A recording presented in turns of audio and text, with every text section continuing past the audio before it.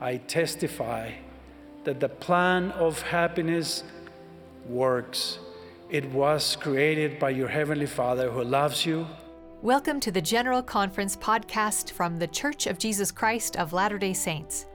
Each week, we bring you 2 messages from the most recent General Conference to help you learn and live the teachings of Jesus Christ to his prophets, apostles, and other church leaders. This week, these messages also connect with the Come Follow Me topics of trusting, obeying, and rejoicing in the Lord. Today, we'll listen to the message, Is the Plan Working? From Elder Adrian Ochoa of the 70.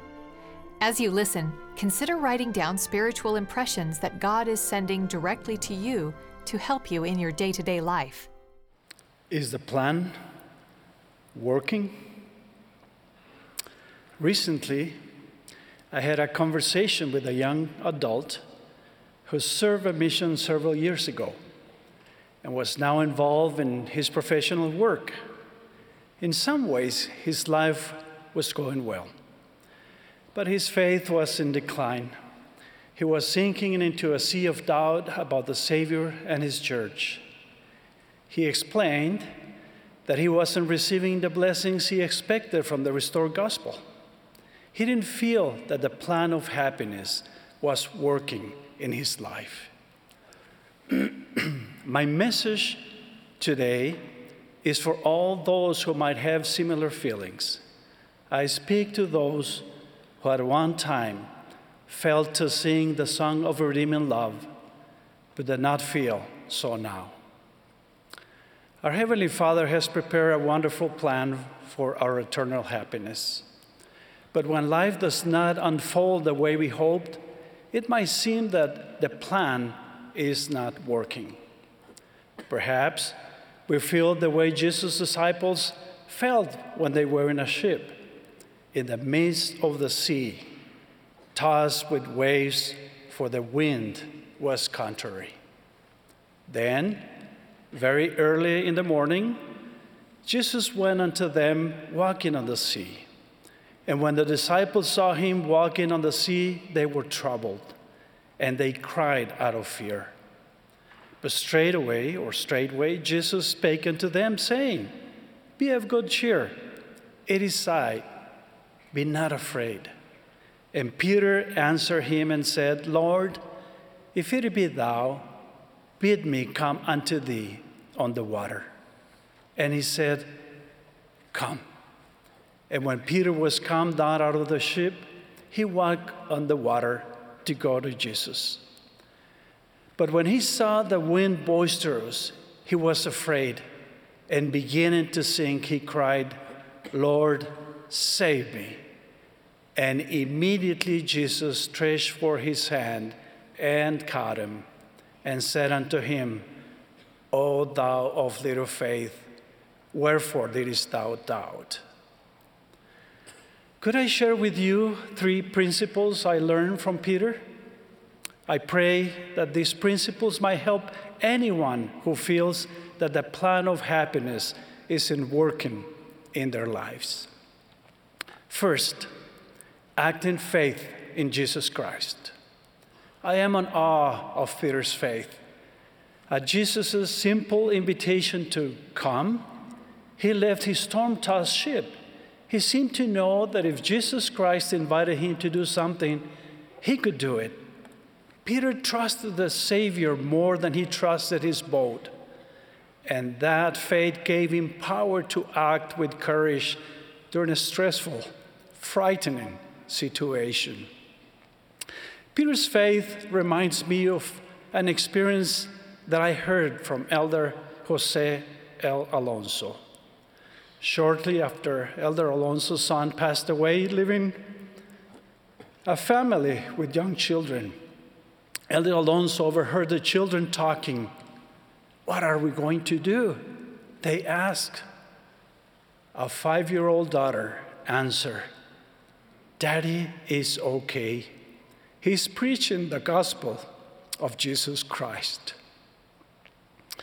Like Peter, this little girl saw beyond her challenges and trusted in Jesus Christ and his atonement. Faith in the Savior brings peace and the strength to move forward. If you look back on your life, I believe you will see that you have exercised faith many times. Joining the church is an act of faith. Speaking with Heavenly Father in prayer is an act of faith. Reading the scriptures is an act of faith. Listening to my message in this general conference is an act of faith. As President Russell M. Nelson has said, do not minimize the faith you already have. Another lesson I learned from Peter is this: in times of trouble, turn to Jesus Christ right away. As he walked toward the Savior, Peter was frightened by the wind and began to sink. But when Peter realized what was happening, he did not try to tread water in his own swimming back to the ship. Rather than let go of his faith in Christ, he held on more tightly, crying, "Lord, save me." And immediately Jesus stretched forth his hand and caught him. All of us face boisterous winds that can shake our faith and cause us to sink. When this happens, please remember that Heavenly Father's plan of happiness has another name: the plan of redemption. The plan was not for us to glide easily through life, never stumbling, never sinking, with a smile always on our face. Heavenly Father knew that we would need to be redeemed. This is why he prepared the plan of redemption. This is why he sent a Redeemer. When we struggle for any reason, that doesn't mean the plan isn't working. That is when we need the plan the most. In those moments, follow the example of Peter. Turn to the Savior right away. Now is the time and the day of your salvation. Do not procrastinate the day of your repentance. No matter where we are and where we have been, repentance is the way forward. President Nelson has taught, and I quote, "Nothing is more liberating, more ennobling, or more crucial to our individual progression than is a regular daily focus on repentance." Whether you are diligently moving along the covenant path, have slipped or stepped from the covenant path, or can't even see the path from where you are now, I plead to you to repent, experience the strengthening power of daily repentance, of doing and being a little better each day. Close quote. Coming into Christ means more than just thinking about him or talking about him or even loving him. It means following him. It means living the way he teaches us to live. And for all of us, that means repenting without delay. One of my daughters used to work at the Missionary Training Center. She told me of an elder she taught who'd confided in her that he wasn't sure the Book of Mormon was true. He had prayed and prayed for a spiritual witness, but he received no answer. My daughter prayed to know what she should do to help this missionary. The impression she received was that the scriptures were not given only so we can read them and obtain a testimony. They were also given to teach us to help the commandments of God. My daughter shared this thought with the missionary. Later, she saw this missionary again, looking much happier. He told her that he had finally received a testimony that the Book of Mormon is true. He knew that this witness came because he was making a greater effort to do what the Book of Mormon teaches. Let us follow Peter's example of turning to the Savior during times of trouble. Follow Jesus Christ instead of relying on your own wisdom and strength.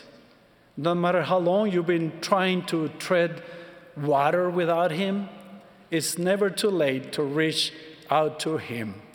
The plan works. A third principle I learned from Peter and his experience is this: humble yourself before the Lord, and He will lift you up to greater things. Peter had shown faith both in walking on the water and searching out to the Savior when he needed help. Even so, the Savior saw in Peter the potential for so much more. "O thou of little faith," He said, "wherefore didst thou doubt?" Peter could have resented this rebuke, but he accepted it humbly. He continued to seek greater faith in Jesus Christ. Through many additional faith-building experiences, some of them very, very difficult, Peter eventually became the rock-solid leader the Lord needed him to be. He accomplished great things in the Lord's service. What great things does the Lord want you to accomplish? Is His church, or in His church and kingdom, there are many opportunities to serve and minister to others as the Savior did. He wants you to be part of His great work. Never will the plan of happiness become more real to you than when you are helping others to live it. At Building My Own Faith, these words of Alma were life-changing. Blessed are they who humble themselves without being compelled to be humble. Let us humbly put ourselves in a position where Jesus can lift us, lead us, and make the most of our abilities. I testify that the plan of happiness works. It was created by your Heavenly Father who loves you. It works because Jesus Christ overcame sin and death through His atonement. Come unto Him, follow Him, and immediately shall the great plan of redemption be brought about unto you. In the name of Jesus Christ. Amen. That was Elder Adrian Ochoa's talk, Is the Plan Working?, from the Saturday afternoon session of the 192nd Annual General Conference of The Church of Jesus Christ of Latter-day Saints in April 2022. Thanks for joining us for the General Conference podcast. If you haven't already, be sure to subscribe wherever you listen so you can get new episodes delivered directly to you each Tuesday and Friday. It's a great way to include General Conference in your weekly study. We hope you have a wonderful day.